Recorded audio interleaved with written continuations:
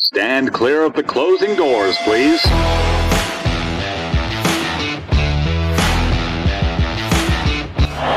baby, let's go out there like a bunch of crazy dogs and have some fun.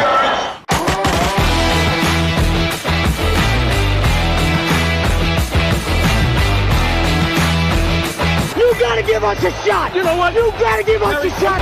Excuse me 1 second. Hey, whoever's got that, turn that off. Just turn that off. What is up, everybody? Welcome back to a whole new episode of Clapback Sports. That's right. We are back fresh off 4th of July weekend. Even if you hate fireworks, you're going to love this episode. So, guys, I fucking missed you. What is up? How was your holiday? I don't care who goes first. I'm just excited to see. It was great. I can't wait. This is a Giants podcast. We all have our fingers still. I know it might be too soon for the joke, but we're here and we have 30, right? 30 combined fingers. I think my math checks out. Unless one of you guys are missing one I don't know about. But it's good to be back. It's good to be back. I miss you guys too. Missed you boys. Missed those beautiful shining faces. You know, I'm pretty relaxed right now. Had last week off from work. Didn't watch any Yankees baseball. So haven't really had any stress factors in my life lately. So I'm ready to go, my dudes. I want you to know my 4th of July. It was great. Yanks, Mets played a doubleheader, of course. The Mets won the first game, and I felt like they checked down the second game. I think they could have won it and completed the sweep, but they didn't. They only won the series, Murph, unfortunately. They only won it. Chapman blew a game. It was great. But at that point, I was surrounded by a lot of Yankee fans, and I kind of felt a little out of place, guys. I'm not going to lie. I think the Mets, as much as the Mets are taking over the town, now I just feel like Yankees fans are just, I don't know. They're going to resort to violence soon. That's what I'm getting at. I think they're going to resort to violence soon. They're losing their mind. Imagine going to a Yankees game. No, thank you. They play in so those people that you're around, jokes on them, bro. Yeah. Those pinstripes don't do the same anymore, though. Well, SNY put it out. It was the first game of the doubleheader after Pete Alonso hit that home run in the top of the ninth against Chapman. The Yankee Stadium erupted into cheers. I mean, it's never been like that. Never. That's how bad the Yankees are doing this year. And let's face it, the Yankees are still hovering around 500. Why the fuck does Chapman smile every time he blows a save? Can anybody tell me? Dude, he did it against the Astros, infamously, right? But he did it against the Mets, and he did it like a week ago when he gave up a game-tying grand slam. They lost that game. They blew the lead. It was Chapman's fault, but he gave up the grand slam. He's fucking smiling. What is so fucking funny? If Diaz smiled, notice Diaz will never smile for good reason. for good fucking reason. Well, we got LeCastro, bro, so we're going to the World Series. So huge moves, big moves. Got 3 guys slashing over 300 in AAA, but no reason to call them up. But look, for as good as the Mets are doing, we technically may have no all-stars. We have Pete in the home run derby. DeGrom was supposed to start, but he's not playing, and we don't have another one. So yeah, good for him. He didn't look at it in his last start against Milwaukee. And he still had like 10, 12 Ks, which is crazy. He did, but I think he needs rest. I think there's something wrong with him. I'm glad that he's kind of not pitching in the All-Star game, even though it'll probably only be 1 inning. Give him the well-needed rest that he needs. I love that Pete Alonso is going to be in the home run derby. I mean, he got it started early against the Yankees, hit 2 against the Yankees. And we also took the series against Milwaukee as well. Pete should be our only All-Star either way, but it's like, he'll be there, so that's cool. Like, Tino, be an all-star. He leads the team in everything anyways, and he's the clutchest hitter on the team by far. This is the great thing about the Mets this year, though. The Mets are plagued with injuries, right? We're still piecing together lineups. I think the Mets have had, 48 different starters at some point this season. 48 different players have been interjected into the lineup. Stop watching the 4 and 5 in the rotation because it's just brutal, but yeah. But, I mean – and the Mets are still – we're taking series against the Yankees. We're taking series against Milwaukee. The Mets are on their way up, man. We just got to stay healthy. Thor's start got pushed back. It was supposed to be July. Now, who knows when it's going to be. But I will say, dude, not for nothing, though, it shows that this team's actually built correctly. I mean, in the grand scheme of things, I mean, it shows they're a good team. I'm going to give you an opportunity to take back what you said on Woody Shea about Luis Rojas. No, I still don't think he's that good of a manager, but he's doing a great job. He is. I don't think he's that great of a manager, but he's doing a great job. I mean, to be doing what he's doing with this lineup, to be where the Mets are without completely collapsing, I think is a pretty damn good job. I'm not going to take it back because we need to be tough on him. Okay. We can't get too comfortable. All right. We just got to the break. Let him prove me wrong. Good. Please prove me wrong.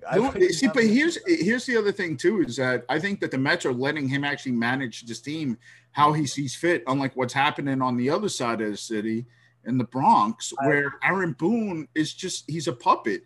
Luis Rojas has always had great relationships with his players. He took the minor league teams to championships as well. He knows how to manage a game. I think he's doing a really good job. That's the point I was going to mention, Mage, is that he's a player's coach, and we always heard that he's a player's coach. I think you see it now more than ever. That's the one thing that's showing. You can tell he knows the players, like situationally, like lately, like he knows when to pull the VR string. He knows when Pilar needs to bat in certain situations in the lineup. He's manipulating Dom Smith, who was struggling and is now heating up. It's like he was feeling the players out. So I will say he got a lot better at that. Well, not only that, too, Tino. I mean, we're not pulling our starters in the 5th and 6th innings. Yeah. I mean, analytics would say otherwise.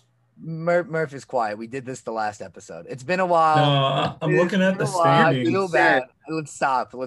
No, I'm looking at the standings. You guys can be as excited as you want, but you're still not even a top 10 record in baseball. That's fine. We've also played less games than your fucking division blows. All we have to do is be first in our division. You're right, and I'll give you that. Have we had? We had. I think this is our 4th cancellation in like 2 weeks. This is the same thing. It doesn't stop. Like if you look at our offensive numbers, it's like they look like they're shit, and our offense isn't great. But at the same time, when you're playing less games than other teams, like it's gonna affect your fucking statistics. So it's like, I don't know. I mean, like, you guys are really only 2 games behind everybody. Dude, we're playing 2 less innings in all those double headers too. So look at it from innings. We're playing 7 instead of 9. And if we're the home team on most of these, we're not even getting those bottom of the 7 ABs. So it's like, it's a whole thing. But I get it. Numbers are numbers, so it's cool. I mean, y'all are at 11 right now. There's 10 teams in front of you with better records. Well, I mean, if you're looking at wins versus losses, then yeah, because of what I'm just looking at total overall records in the league. Do we have, though, if you're looking at standings, do we still have a positive run differential? Can you tell me that? Are we in the plus or the minus?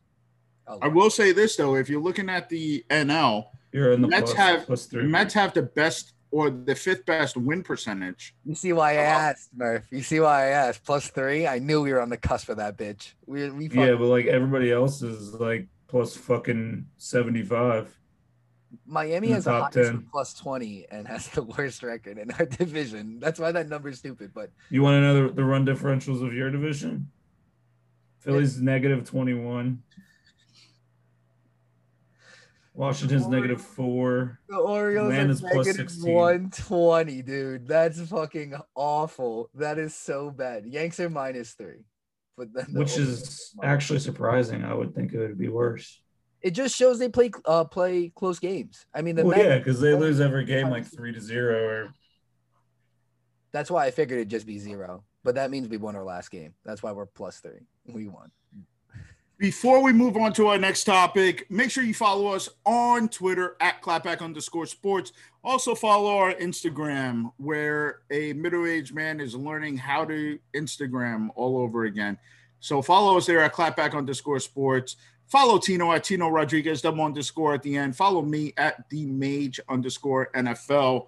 Guys, that was our little baseball stuff. People hate when we talk baseball. Tino, you got anything else to finish that off? I do have something fun. You can, this is, we plugged What Do You Say earlier. You can plug your fantasy show. I'm on the clock in the Startup Dynasty League. We are in the 18th round. My pick is up, but you do have a fantasy show. Mage, it's fantasy season, isn't it?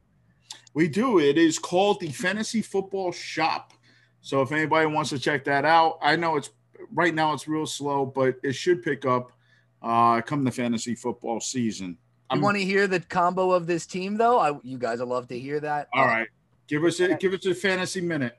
Fantasy minute real quick. So I took McCaffrey first. I took my chance on Clyde earlier. I went Kelsey and Clyde, I think, in 2 and 3. And then so Quarterback went pretty quick. I ended up taking Rodgers as like my main guy, and I got shitted on because he's old and no one knows if he'll play football. So I was like, shut up, everyone. Because I had a plan all along that I was going to take Danny. But just in case someone wanted to take him before me, I took him in the Dynasty or redraft?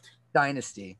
Okay. Superflex. Took Danny, and then I took Golly first in 6'11", and then I took Danny at 7'2". So I took Golly where I wanted to, and then reached for Danny to complete the stack. So I have the Kenny Golly stack, and I feel good about it. I like it. I almost feel offended that I wasn't invited into this league, but it's okay. I'll send you pictures. You don't fucking need another league, bro. You have a problem. Oh, because I invite Tino, and Tino's like, no, I don't want to be in any more leagues. It's because then I find out that Tino's the leagues behind my back. Which one? You deleted one. I was in one. I said I'll play. No, but you're in the other one. I don't even know. That's why we just haven't drafted for it yet. Yeah, we should draft. Let's just fucking draft, dude. Calm down. That's a keeper league. Keep some things fun for actual football season. Okay. We'll wait. Speaking of keeper leagues and fantasies, how about Zach Wilson's mom, guys? Lisa Wilson? I mean, if you want to consider her that. I mean, at this point, right? She's just Zach Wilson's mom. She's the next, like Stifler's mom, so. She's the next best thing to happen to the New York Jets. Go ahead, I'm putting her all the way up there with the ranks of Adam Gase, Rex Ryan, Woody Johnson. He's a clown in himself. So, she's right there on Mount Rushmore of the Jets, man. She's the new infiltrator. She's going to wreck that place from the outside in. I got to be honest, guys, until I saw this on Twitter, I saw the most recent video of her saying like, she's the reason she gets up out of bed. That was the first time I ever even knew she had an Instagram. I really had no idea because she's like, my Instagram is so important. I swear, I just didn't know. I knew she was like a thing because of the draft, but like I didn't know she like did this on Insta. So like, I still don't really get it, but she creeps me out. I'm just saying, she's got the crazy eye. She creeps the shit out of me. No, she needs. Don't trust her. I don't trust her. We're rooting for Lisa Wilson to destroy the New York Jets, and it's already started. I mean, jokes aside, dude, that kid is fucked. Unless you put a muzzle on her, and she is not gonna stop. That shit smells dumpster fire. He openly admitted that his son wants to pay her to delete her account. Like, that's just fucked, man. Bro, she doesn't need the money. They come from money. They're from the JetBlue family. But like, it's the principal. It's your son. Like, dude, but that's my point. Is stop. Like, there's nothing to sway her to stop what she does. This shit ain't going away, dude. He is going to be swinging from her side everywhere he goes in the media this season. Like, this shit is not going away. Who's worse? And I would say this is a bigger scale than any Apple because there's a political piece in it too. So it captures a whole nother audience. LeVar Ball or Zach Wilson? Yeah. Like, which one's worse? Because she has fucking money already. That's true. She's not trying to brand. Say what you want about LeVar Ball, because Lorenzo Ball was drafted high, second overall. Your dad is showing. Lonzo Ball, sorry. Yeah, Lorenzo. There's a lot of them. It's okay. And then what did he do? He said, you know what? The hell with college. I'll send my boys overseas to play.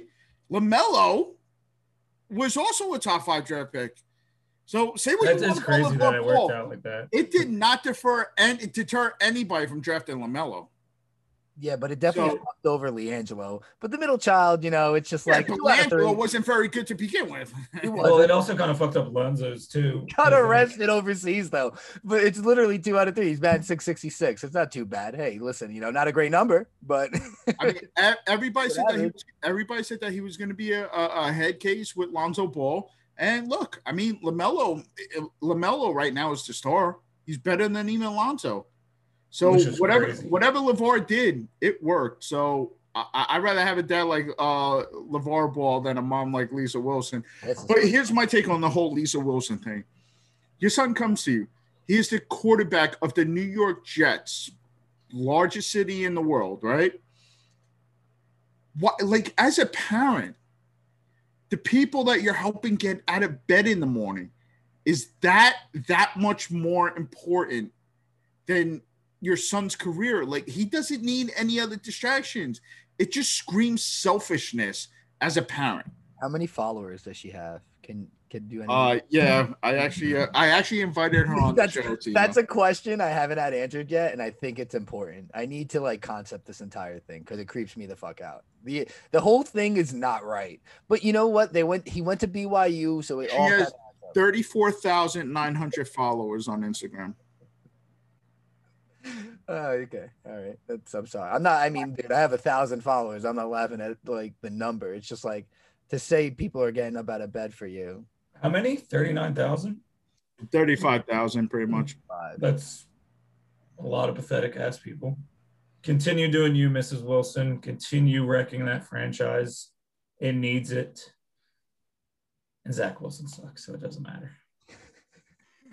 All right, boys. I love you so much. I mean, do you really want to talk about the drug testing and the whole Olympics thing, Murph, or what? No. I mean, it sounds like you've been jerking off to some I've been jerking off to the here. Giants. I'm ready, dude. I just think drug testing in sports is dumb, but also like you know what you're getting yourself into too. So we don't need to go down that alley. I mean, quite frankly, if it's illegal, don't do it. If you want to participate in the sport. I got a comment. I got a statement on it. Stay off the weed. I mean, look, I think marijuana at this point, I mean, all leagues, all committees need to start adopting a looser policy regarding it. But at the same time, if you're going to participate in an event, you know the rules. So, the thing is, it's like obviously America is adjusting to it, but like you're playing on a global scale. So like obviously the rule is dumb, but it's like you have to understand it's like, dude, you can like go to jail just for like even thinking about weed in some places for sure. Like, yeah, if you've traveled, I mean, you would know that. So it's like that's the underlining issue. And it's like, I don't know though, because at the same time, it's like with that said, it's like it's not like they're smoking weed there. You know what I mean? If she's smoking weed before, like it shouldn't be in the drug test. It shouldn't be in the drug test. It shouldn't be that big of a deal. But at the same time, I understand why there's a rule for it in a global contest. That's. And I'm sure those bylaws are ancient fucking old. Yeah. And changing those is probably a very heavy policy because you're dealing with how many nations? I mean, just because they can't be like, oh, the Americans can test positive for it because it's legal in America, but you know, the Puerto Ricans can't because it's illegal down there. I mean, you know, you can't just be like, well, that country's not allowed to smoke weed, but U.S. participants can. And at the end of the day, man, she knew. And she accepted it, dude. Like, there's no harsh feelings about her. Like, she was cool with it. The bigger thing about all this is, guess what, guys? There's going to be no fans in the stands for the Olympics this year because Tokyo shut down. So, speaking of drugs, Josh Gordon's back. Is he really? Well, he applied for reinstatement. Yeah, so he's going to be a Giants fan because he's attached to Joe Judge. So, whatever. All right, let's move on because I'm excited to talk some Giants content. I'm going to give my boy, Mr. Chris 172, some credit here. Also, my partner on the Fantasy Football Shop. But he said, you know what? Everybody talks about why the Giants can't do something, about why the Giants aren't good, this, that, or the other thing. So he gave me an idea. He wanted to know, what can we look forward to about this offense this year? And guess what, guys? I looked into last year. I looked into Jason Garrett a little bit more. I don't blame Jason Garrett as much as I think we should. Jason Garrett primarily ran an Air Coryell offense with the Dallas Cowboys. Okay?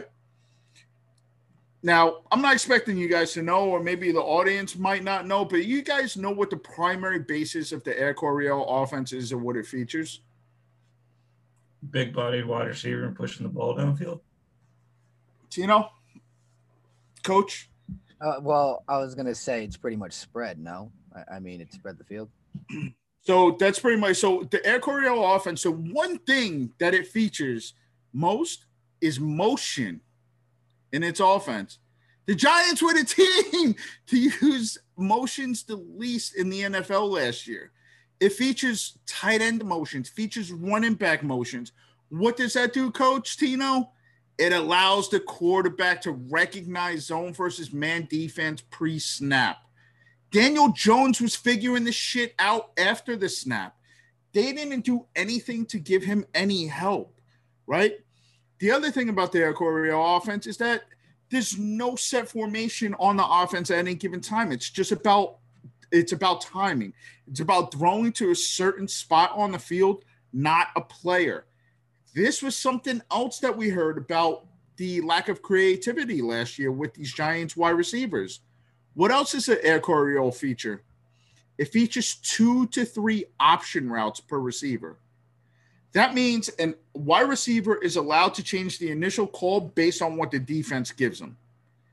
This is a problem with this, and that's why we saw just 4 curl routes last year. We didn't see a lot of creativity out of it. We didn't really have a whole lot of people or probably the right wide receiving core to run those option routes. We weren't running motions beforehand. Danny wasn't able to recognize a man versus zone defense anyway. Now, the other thing, what does Air Coryell feature? So in all this that we already talked about, the deep pass is always the first option. And then they also combine that with a deep to intermediate game, which I'm going to bring up in a few as well with one of the players that we should look for this year, and a power running game. Pass protection is critical, though, because it's based on deep routes. Your deep route is always the first option in an Air Coryell offense. The Giants weren't very good with the offensive line. It never came to fruition, the Air Coryell offense. And lastly, what does it need? It needs 2 fast wide receivers with an inside run game, plus an intermediate passing game with a tight end or a running back. These are the features of an Air Coryell offense. All right. Questions before I move on? Anybody have any issues with that? I do have kind of a question, but it might take you off. I kind of just want to think generally and just get to so do you think that it'll be better this year? I do. Thank you, Tino, for asking that question. What a great question. This is why we pay you the big bucks. The big bucks, dude. Get paid.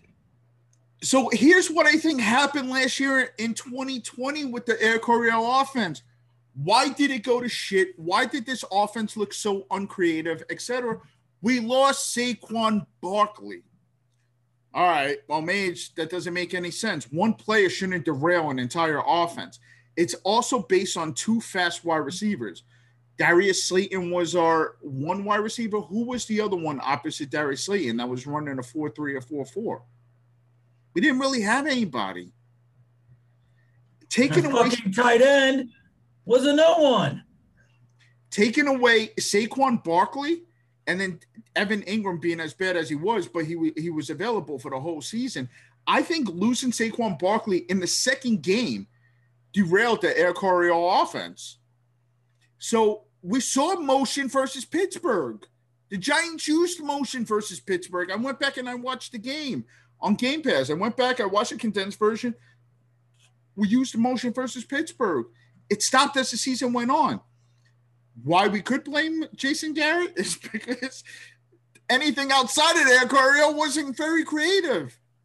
He didn't use motion to try to help Daniel out with that with the pre-snap, figuring out what the opposing defense was.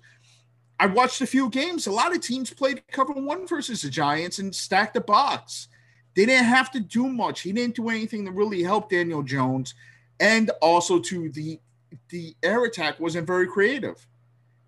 They decided to go more with a run game, feature Evan Ingram, who led the team in targets last year. But that brings me to something else, Tino. And before I get on to your other question, I will ask you guys this.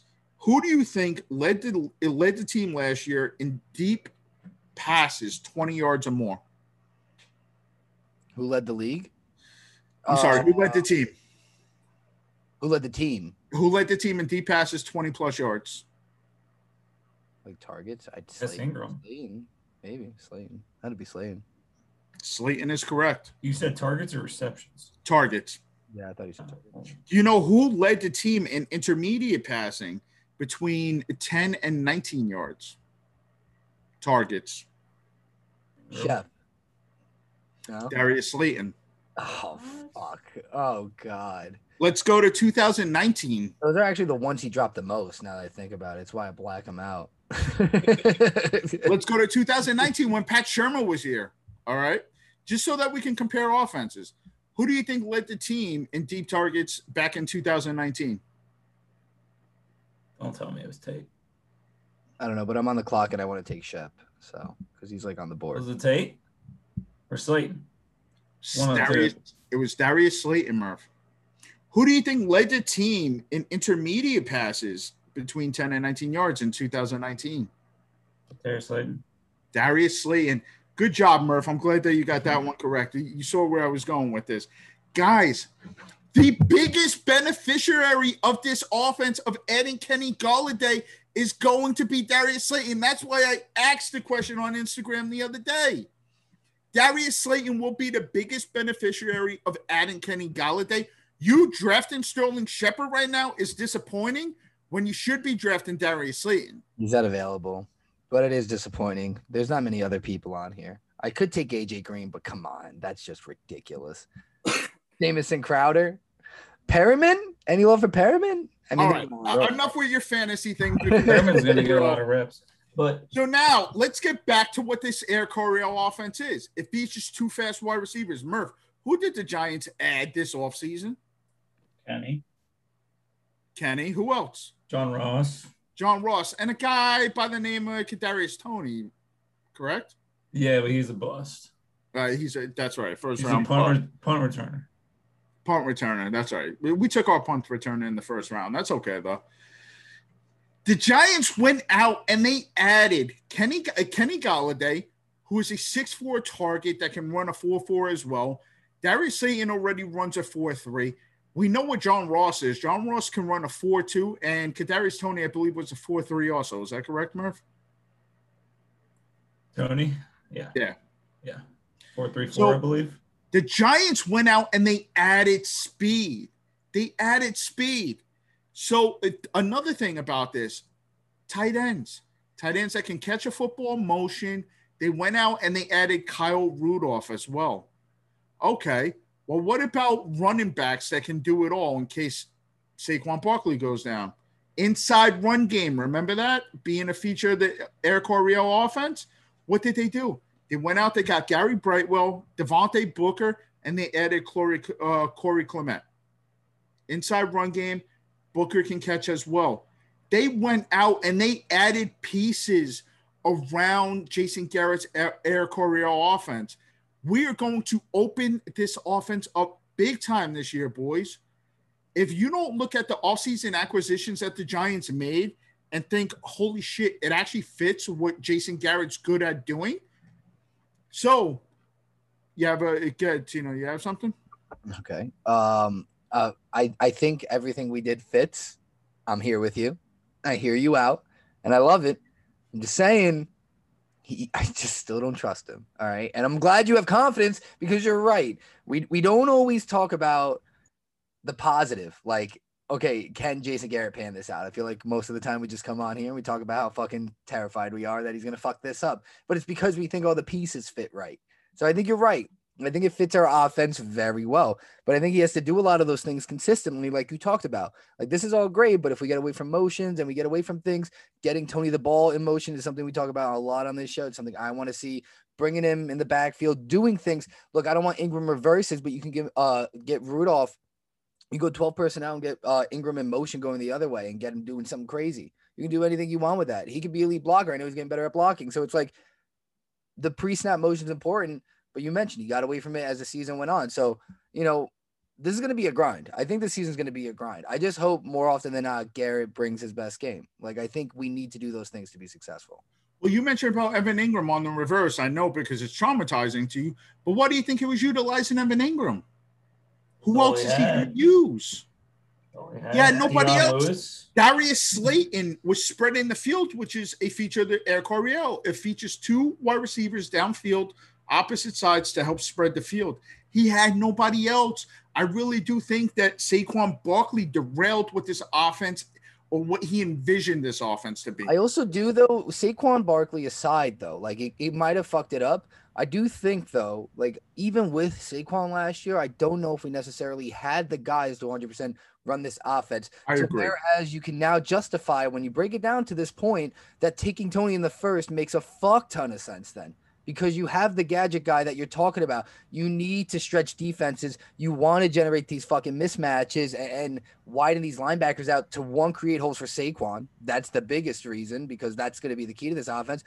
But you just stretch the offense. You just literally just bring the play that's so condensed. Our offense was so condensed last year to now we're going to have lanes. And so, yeah, I mean, the Tony and Galladay signings, it's just like, you know, getting those guys, get John Ross in space too. It's like you get those speed guys because it fits the offense. I don't know last year if we even could have done it, but to what you're saying, yeah, I think we're fit. I think we're fit to have success. Well, Tino, we talked about this pre-draft, didn't we? We talked about the addition of Kenny Galladay on one side, John Ross on the other side.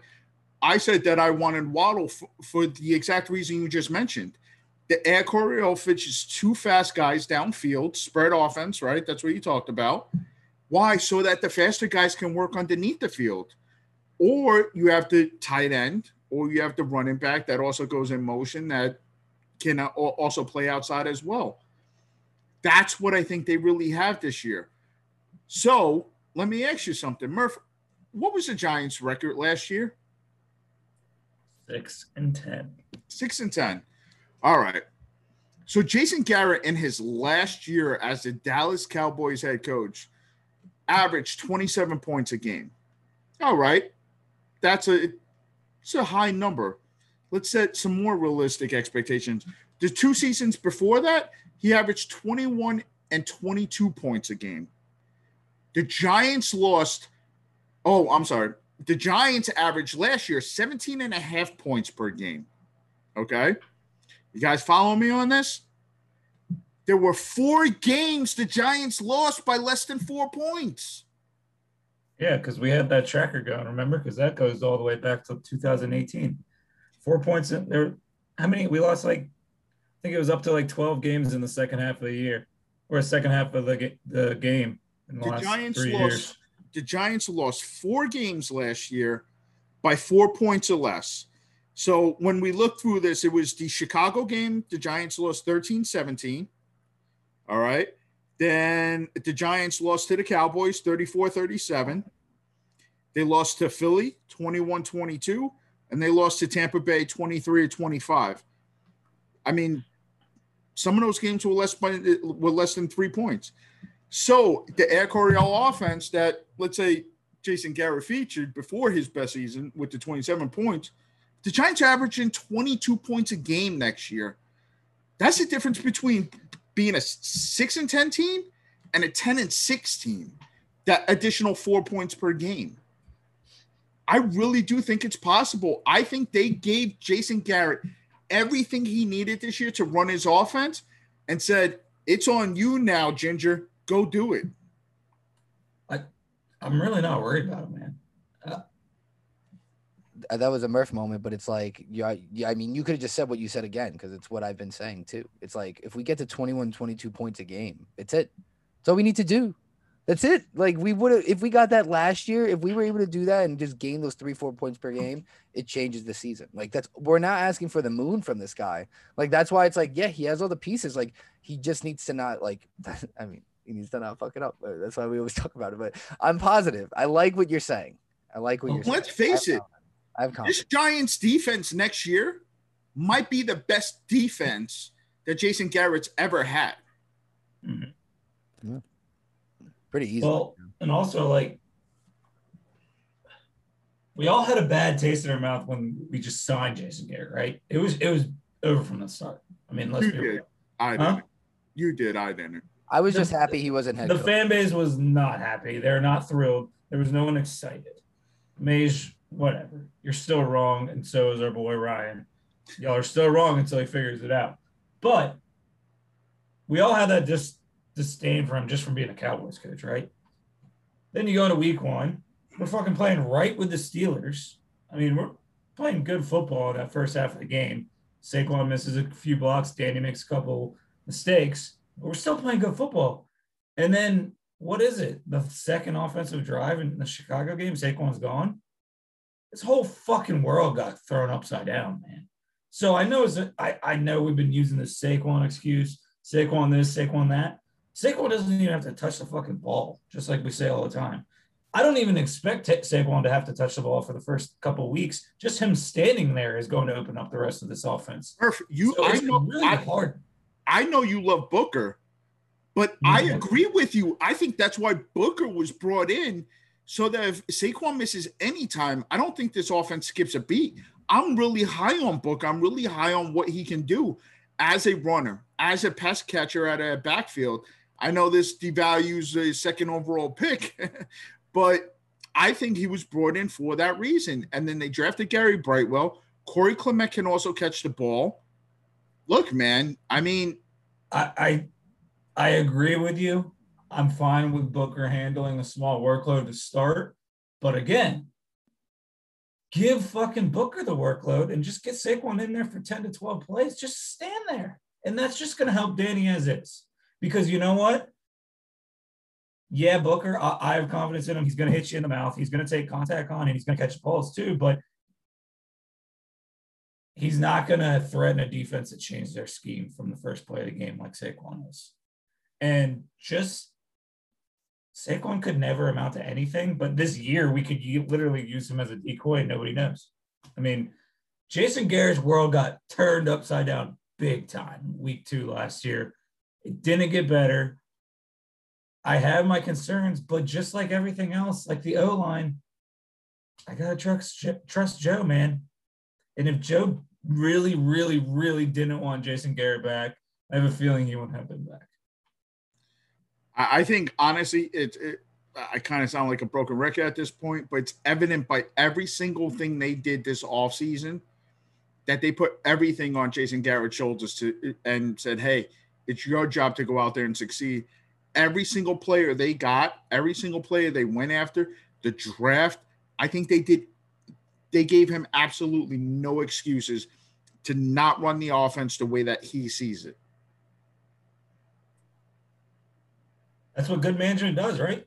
I mean, Gettleman's been known to get his guys. It just has never fucking worked out for us. I mean, Gettleman did anything Shermer asked, did anything Betcher asked, and he's carried on that trend to Joe. And I know it's a different approach with Joe than it was with the previous coaches, but that's what good management does. And I mean, I don't think it's any secret that like the fucking hot seat's on for everyone. Like, yes, I love Joe. I don't want Joe fired. I don't want Danny canned, but like those noises will start. Joe being fired, that will be brought about if this doesn't get turned around. I mean, don't y'all? I think Joe has another season. But that doesn't matter, man. We're the New York market. It's coming. You don't flip it around quick in New York, you're kicked to the curb. Granted, I know he's not going anywhere. I don't want him to go anywhere. But this team starts 0-4. We all know. We've seen it before. The noises are just going to continue to get louder. I also want to bring this up too, Murph, because I know this guy's your boy, Tino too, I think. But I don't think Shepard's here after this year. I really don't. I'm telling you, I just think Shepard just gives me the vibes that he'll never wear another uniform. He probably won't be playing on that contract. I can agree with that. Mm-hmm. I just don't see how he fits in this You offense. better hope Kadarius Toney is Kadarius Toney, man. You better fucking hope, because if not, at this point, I'm being dead honest. No, I know. Our boy Mr. Chris asked me, he's like, how many touches do you think Kadarius Toney gets a game? 4 or 5? They don't need him to be a feature in this offense. They don't. No, but he needs to produce. If they get Kadarius Toney 4 to 5 touches a game, I mean, and then let's assume that he's going to either be our punt returner or kick returner. That's enough out of him. You don't need him to do anything outside of that. I think Darius Slayton is the number 2 wide receiver here in this offense. I think it's Kenny Golladay, Darius Slayton. Shepard will get a majority of snaps in the slot, and I think they'll start to sprinkle in Toney. If Shepard leads the team in receptions again, Slayton has got to get the fuck out of here. And I'm not going to be very confident. Or Ingram? Didn't Ingram lead in targets? He led in targets, yeah. Or target, not receptions. Yeah. Didn't Shep lead the wide receivers in receptions? Regardless, if Slayton can't keep up with Shep, get the fuck out of here. I mean, I know I get it. I get it from an age perspective. I get it from an injury perspective, and I get it from a contract perspective. But the man fucking produces. He produces. 66 receptions on 90 targets. He fucking produces. And third on the team in targets too. So I'm with you. Like, I don't think that contract stands, but I don't see the benefit of getting rid of him unless your dream comes true and one of those two just completely set the world on fire. But I mean, going into the year next year with Darius Slayton, Tony, and Golladay, without one of them actually having a really good year again. I mean, if Slayton doesn't turn it around, he may never ever. I mean, 8 TDs is for his rookie year, but you see that. I'm not going to take credit for this, but Matt said this. Matt said, "Do you find it odd they drafted Kadarius Toney? Joe Judge didn't call Darius Slayton. He didn't call anybody else that was there. He called Sterling Shepard. Why did he again, he's the only, to me personally, he's the only person in that entire wide receiver room that has a confirmed job right this second. Darius just gotta earn it. Darius just gotta fucking earn it. Like, I'm sick of this shit with, like, you, dude, he didn't produce last year. It's the drops. That's all it is. It's the it's gotta change. And especially after everything you just wrote me or just read me about his targets over the last 2 years, he better get his hands right. Well, the problem with that, though, too, is that also when you're targeting a player 10 to 20 yards downfield, the accuracy tends to fall. So we have the best deep accuracy passer in the NFL. Yeah, but what I'm saying, though, is some of those targets, 2 receptions, don't always translate as well, because all you simply do is look at number of targets, number of receptions, you divide that, that's your catch rate. And it is really low. I mean, it's at 52%. His true catch rate is like 75%, something like that, which is still even a little low. But, I mean, if you just look at the way they utilized Darius Slayton in the last 2 years, even with Pat Shurmur, I don't think Darius Slayton's going away, man. I like to knock Slayton because he's dropped some big balls and some big moments. He's ghosted against some good competition when we really needed him bad, and I know he was injured. But again. Yeah, but Murph, guess what? The best part is about having Kenny Golladay on the other side is he's not drawing the opposing team's cornerback 1 anymore. Can I finish my statement? No. I think Slay can do it, but Slay he was always an extra, man. He was a 5th-round pick for a reason. So if it works out, great. But I'm not putting all my eggs in the basket on it. I mean, Victor Cruz was it's the same thing. It's the same thing with Danny, man. Like, I want Danny to work out so bad, and he lit the world on fire his rookie year. But it's kind of the same story with him and Slayton this year. Like, if they don't turn it on. I try to be positive, and you take us to a negative place. No, I need to stop giving Slayton shit because I give him as much shit as I give Ingram, and they're a lot different because one's a 1st-round pick who's a complete bust, and one's a guy that's overachieved expectations. And I think that's part of the reason that Slay kind of gets the rep he gets is because he's another one of those guys that was forced into a role way too early in his career, and it might not benefit him. It's tough love, Mage. That's all it is. I like Slay. I mean, I think Slay. No excuses. We already said it. No excuses. But he's got to catch those balls in those big moments. Coming out of the gates, every opportunity. What you said is right. But we need week 1 Darius Slayton catching that play in Pittsburgh. Again. Against Pittsburgh. That's what we need. There's no issues. And he'll be your guy, and everyone's going to be happy about that. But if, like you talked about, like those intermediate routes, man, he struggled. When he would toe tap the sideline, he could never complete one of those catches. Like, for a first. By the way, not dependent. I also looked up Daniel Jones as well, too, Tino. Do you know where Daniel Jones had his highest quarterback rating and highest efficiency passing? I don't know, but is it Pittsburgh? It would make sense if it was Pittsburgh. Well, not game, but when you talked about Darius Slayton over the middle, his highest efficiency was when targeting players over the middle of the field. Yeah, because he's got killer accuracy point over. So that Darius Slayton play comes to mind, the one Dante Pettis later on in the year.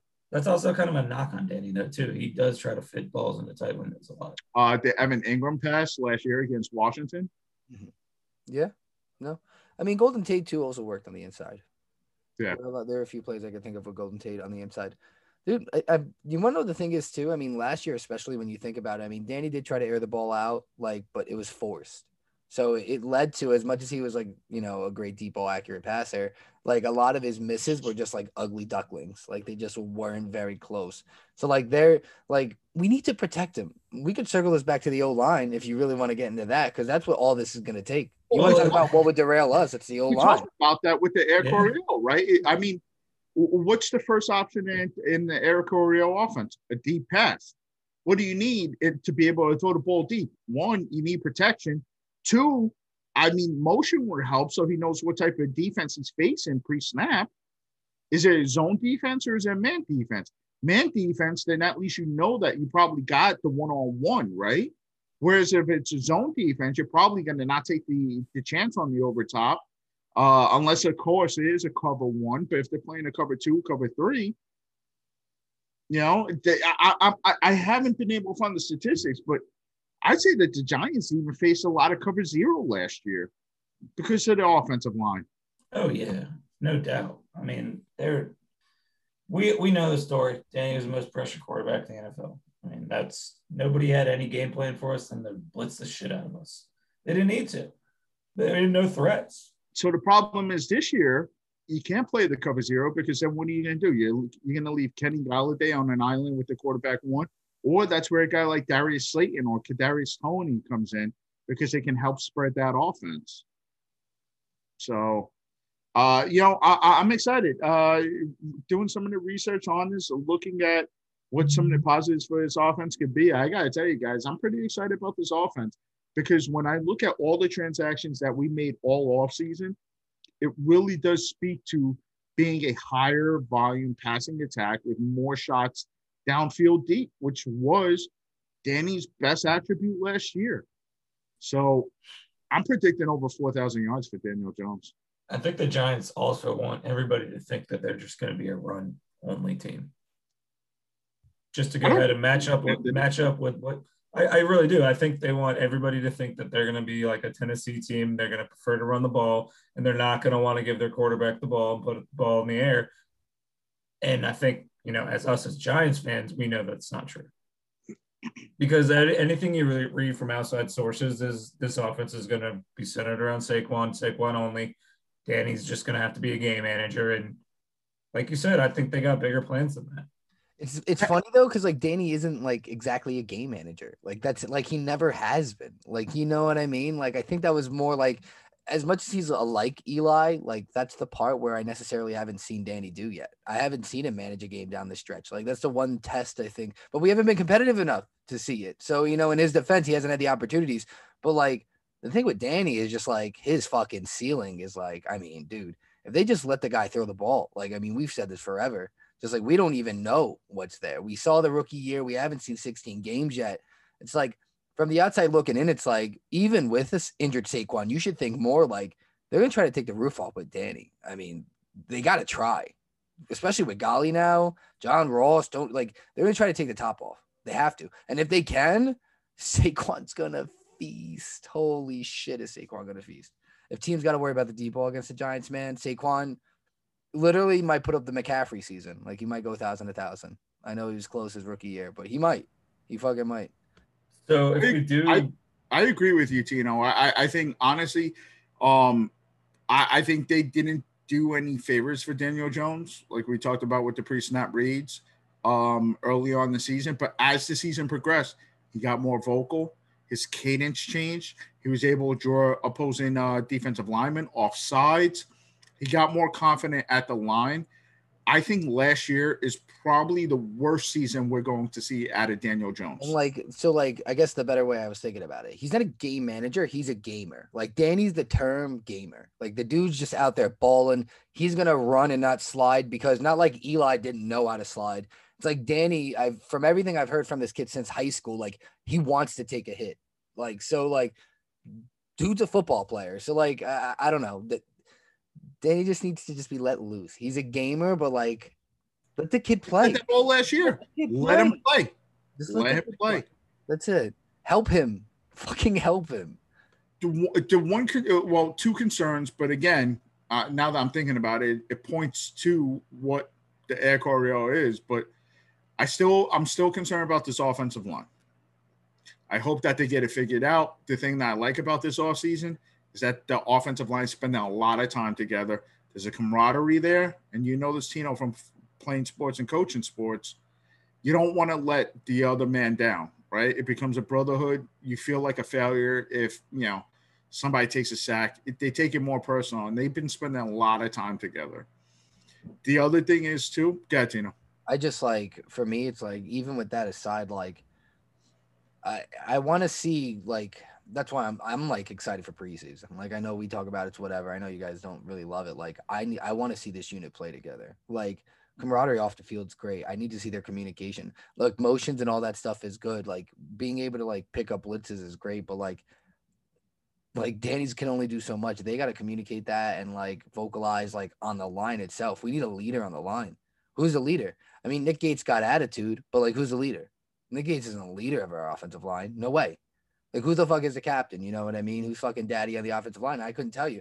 Honestly, if you asked me last year, I relied on Zeitler the most. If you told me who was the most leadership, dependent on that line, I'd probably turn to Zeitler. So we need to find a new voice on the offensive line. We really do. So I don't know. I certainly think it could be Nick Gates. Nick Gates is going to be the center. So most vocal, he'll be able to call out his play better show it. You know what I mean? No one wants a vocal leader, and I know he's center, and that's great. But I'm just saying, and that's why I went to Zeitler. The dude's play spoke for itself more often than not. Lead by example. That's what you have to do more on the offensive line. Well, this also comes down to Danny as well. I don't need you to yell at people. We need to get the job done. We need to know assignments. You acting tough is only gonna get us so far. You know what I mean?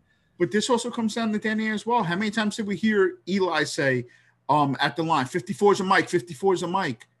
Eli's got to be able to, or Eli, Danny's got to be able to help out his offensive line and his running back as well by identifying who the mic is, et cetera, calling out certain protections, or, audibling or switching protection, going from his right side to his left. Before you go into the next conversation, I want to ask you this because it kind of goes along with that. Do we think that the motion last year from the wide receivers is because Danny wasn't putting them in motion?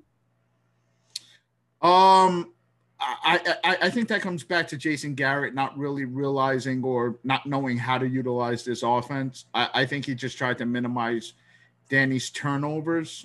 And I think this team was just a lost cause last year. Because I know from the year before, a big thing with Danny was the audibles at the line of scrimmage. So it just kind of made me think, I wonder if that's something that he struggles with, not only Jason. Let's face it. Everything that we've seen out of Daniel Jones, he seems like a pretty smart guy. Graduated from Duke. I think that audibles or, is something that he's able to handle at the line. I don't think it's it's above him. I don't think we're dealing with, a Dwayne Haskins situation. I just saw some funny news, and this will circle back to a topic earlier today, but James Harden was stopped by police in Paris. I saw that. He wasn't arrested. That's just great. He was with Lil Baby, who got detained for trying to bring 20 grams of weed, or as they say, cannabis, in this article. And yeah, good for him, man. Off-season form, good for him. I heard weed's great for hamstring injuries, so yeah, go ahead. Continue. Yeah, no, I forgot where else I was going with that, but I think that they're just gonna unleash the Air Coryell this year. I think it's gonna certainly benefit. Oh, yes, I talked about the offensive line. My second concern was, but then when I look at the type of quarterback that they brought in, it scares me because Danny hasn't played 16 games yet in his career. Is Mike Glennon really a guy that's going to step in and win games? So, again, I was having a conversation with Mr. Chris. He asked me this. I said, but when you look at Mike Glennon as a quarterback, he's the opposite of what Colt McCoy was, right? Colt McCoy was kind of the guy that you want to be a game manager. I think Mike Glennon, with the arm that he has, Mike Glennon has a rocket for an arm. It's not going to change what the Air Coryell can do on this offense. You can insert Mike Glennon in it.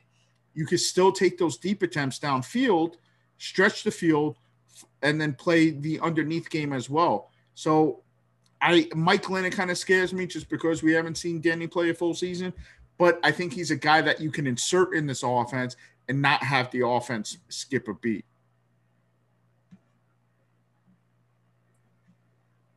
I'm glad you're confident with Mike Glennon because I'm not, but I'll take it. I know what you mean. I mean, completely different quarterback from Colt, but ain't moving the needle for me, dude.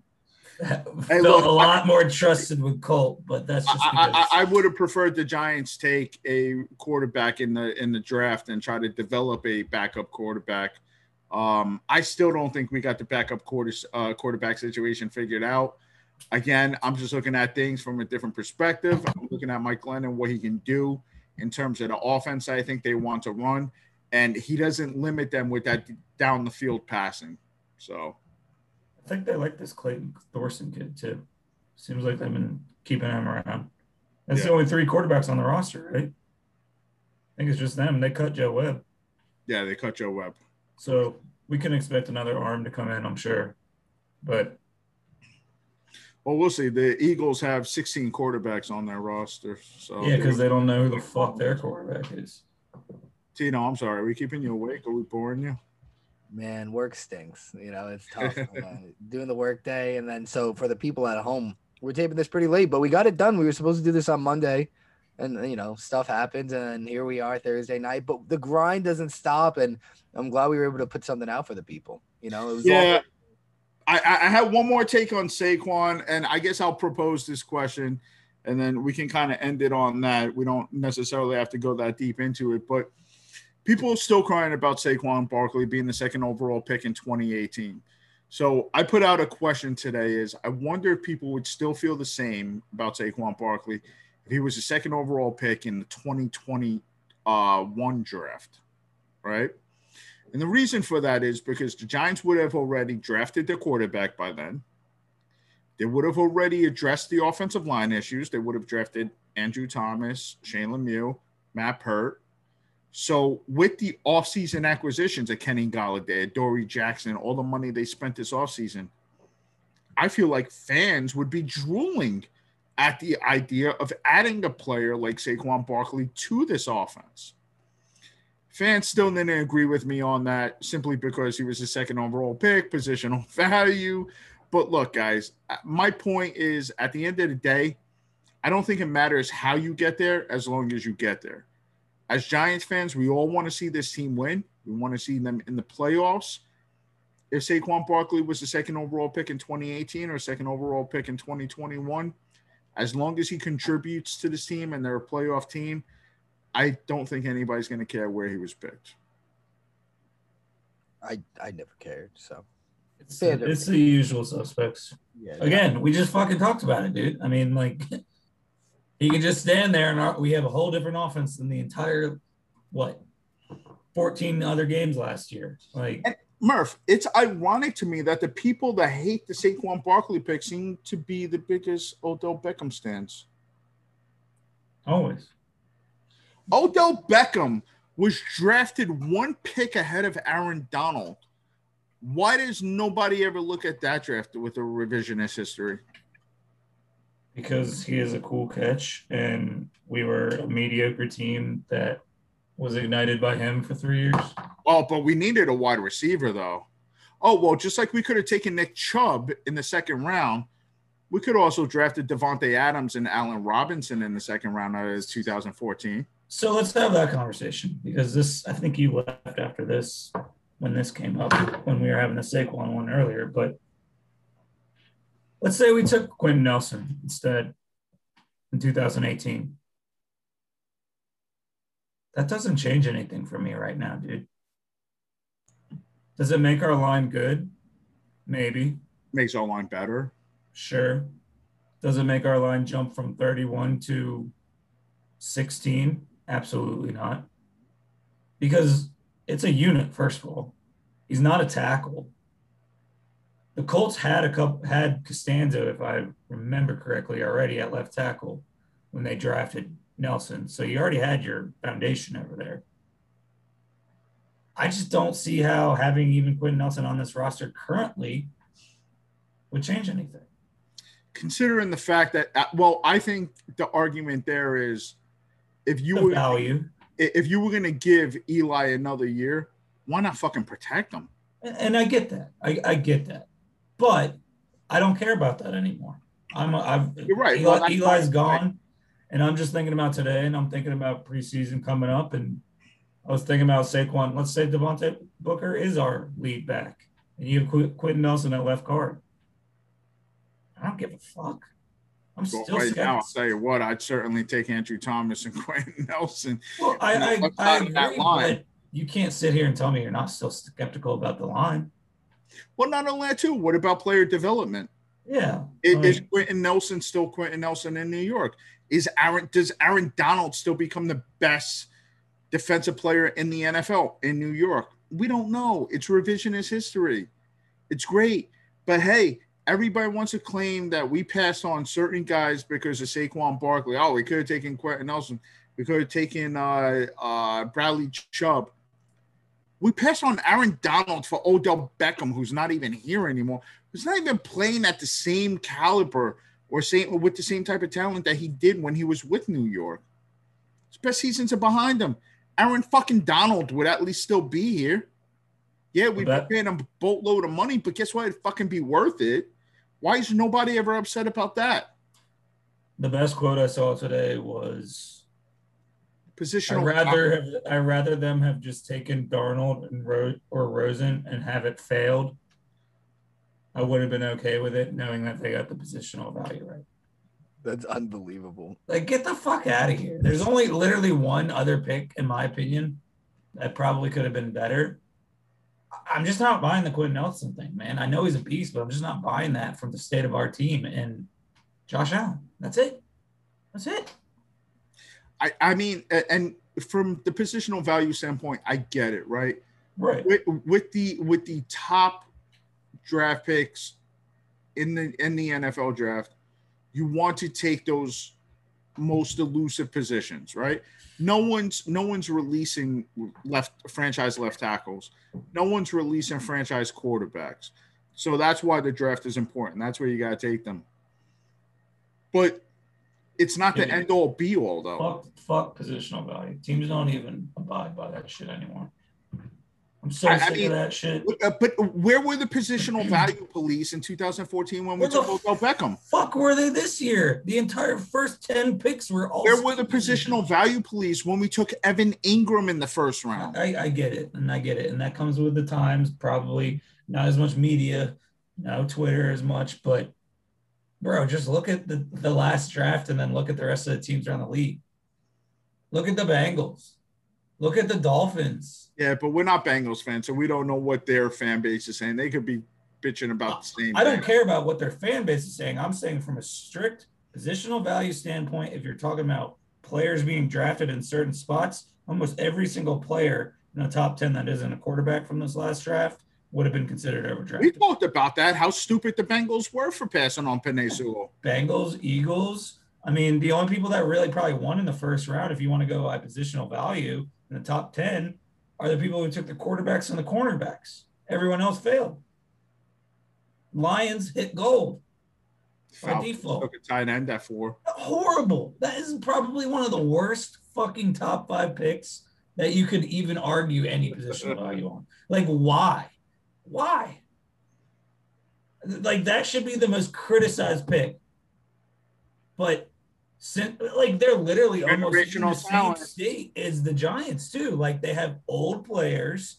They're going into a rebuild, and they took generational talent, Murph. Okay, but Saquon doesn't get the same credit, even though he had probably the highest draft score of any prospect coming out of the NFL draft. We were able to compete. The Falcons aren't competing with fucking JV high school. At the end of the day, I think all Giants fans will agree. We all want to fucking win. Well, yeah. We all do. I'm just fucking sick and tired of living in the past, hearing about 2018 3 years later. My goodness. Like, I just block it out, as you guys know. I can't even, I want to jump in. Not even on Twitter. You're the smartest one of the three of us. It's not just Twitter, man. It doesn't matter what outlet you go to. Anything that has Saquon on it, there's negative comments about him being overdrafted And I mean, look, people can give him the injury prone tag after this year if he doesn't make it. I'm okay with that. But overdrafted, get the fuck out of here.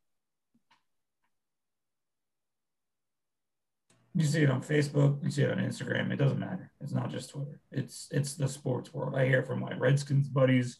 I hear from other NFL fans. But it's funny because everybody fucking loves Saquon. But it was a horrible pick, right? But we all know with the excitement in the NFL, the fantasy community, there's certainly going to be a group that love him for the same reason that they loved Odell Beckham. So, but I'm with you. I'm excited about this upcoming Giant season. Guys, I think I did enough to invigorate the fan base with the Air Coryell. What do you think? I hope so, man. I mean, you got me back on to believing in Darius Slayton, but you better be right because I'm going to tear you to shreds when you ain't getting me back on the Evan Ingram boat. Yeah. Oh, Evan Ingram, that's it. He's done. That boat has sailed. Yeah, I never didn't believe in Darius Slayton. It's just like, thin leash. That's all. Hey, listen, I won't give up on him. I haven't given up on him. I won't give up on him. I'll give him a few weeks. But if he drops the ball, I'm going to be fucking pissed. It's not even just Darius Slayton, right? I'm just excited because it looks like all the puzzle pieces are starting to fit. With all the offseason moves that they made, it looks like it's starting to fit what the Air Coryell is, which is what Jason Garrett wants to run. With that, I'm just excited. I'm hoping for 5 additional points per game. 5 additional points last year would have been the difference between 6-10 and 10-6. That's all I'm saying. Take the over. That's what I got. Take the over. I love it. Guys, glad that you're back. I'm glad to be back. I feel revigorated. Thank you, everybody, for tuning in to this episode of Clapback Sports. Peace and love, everyone.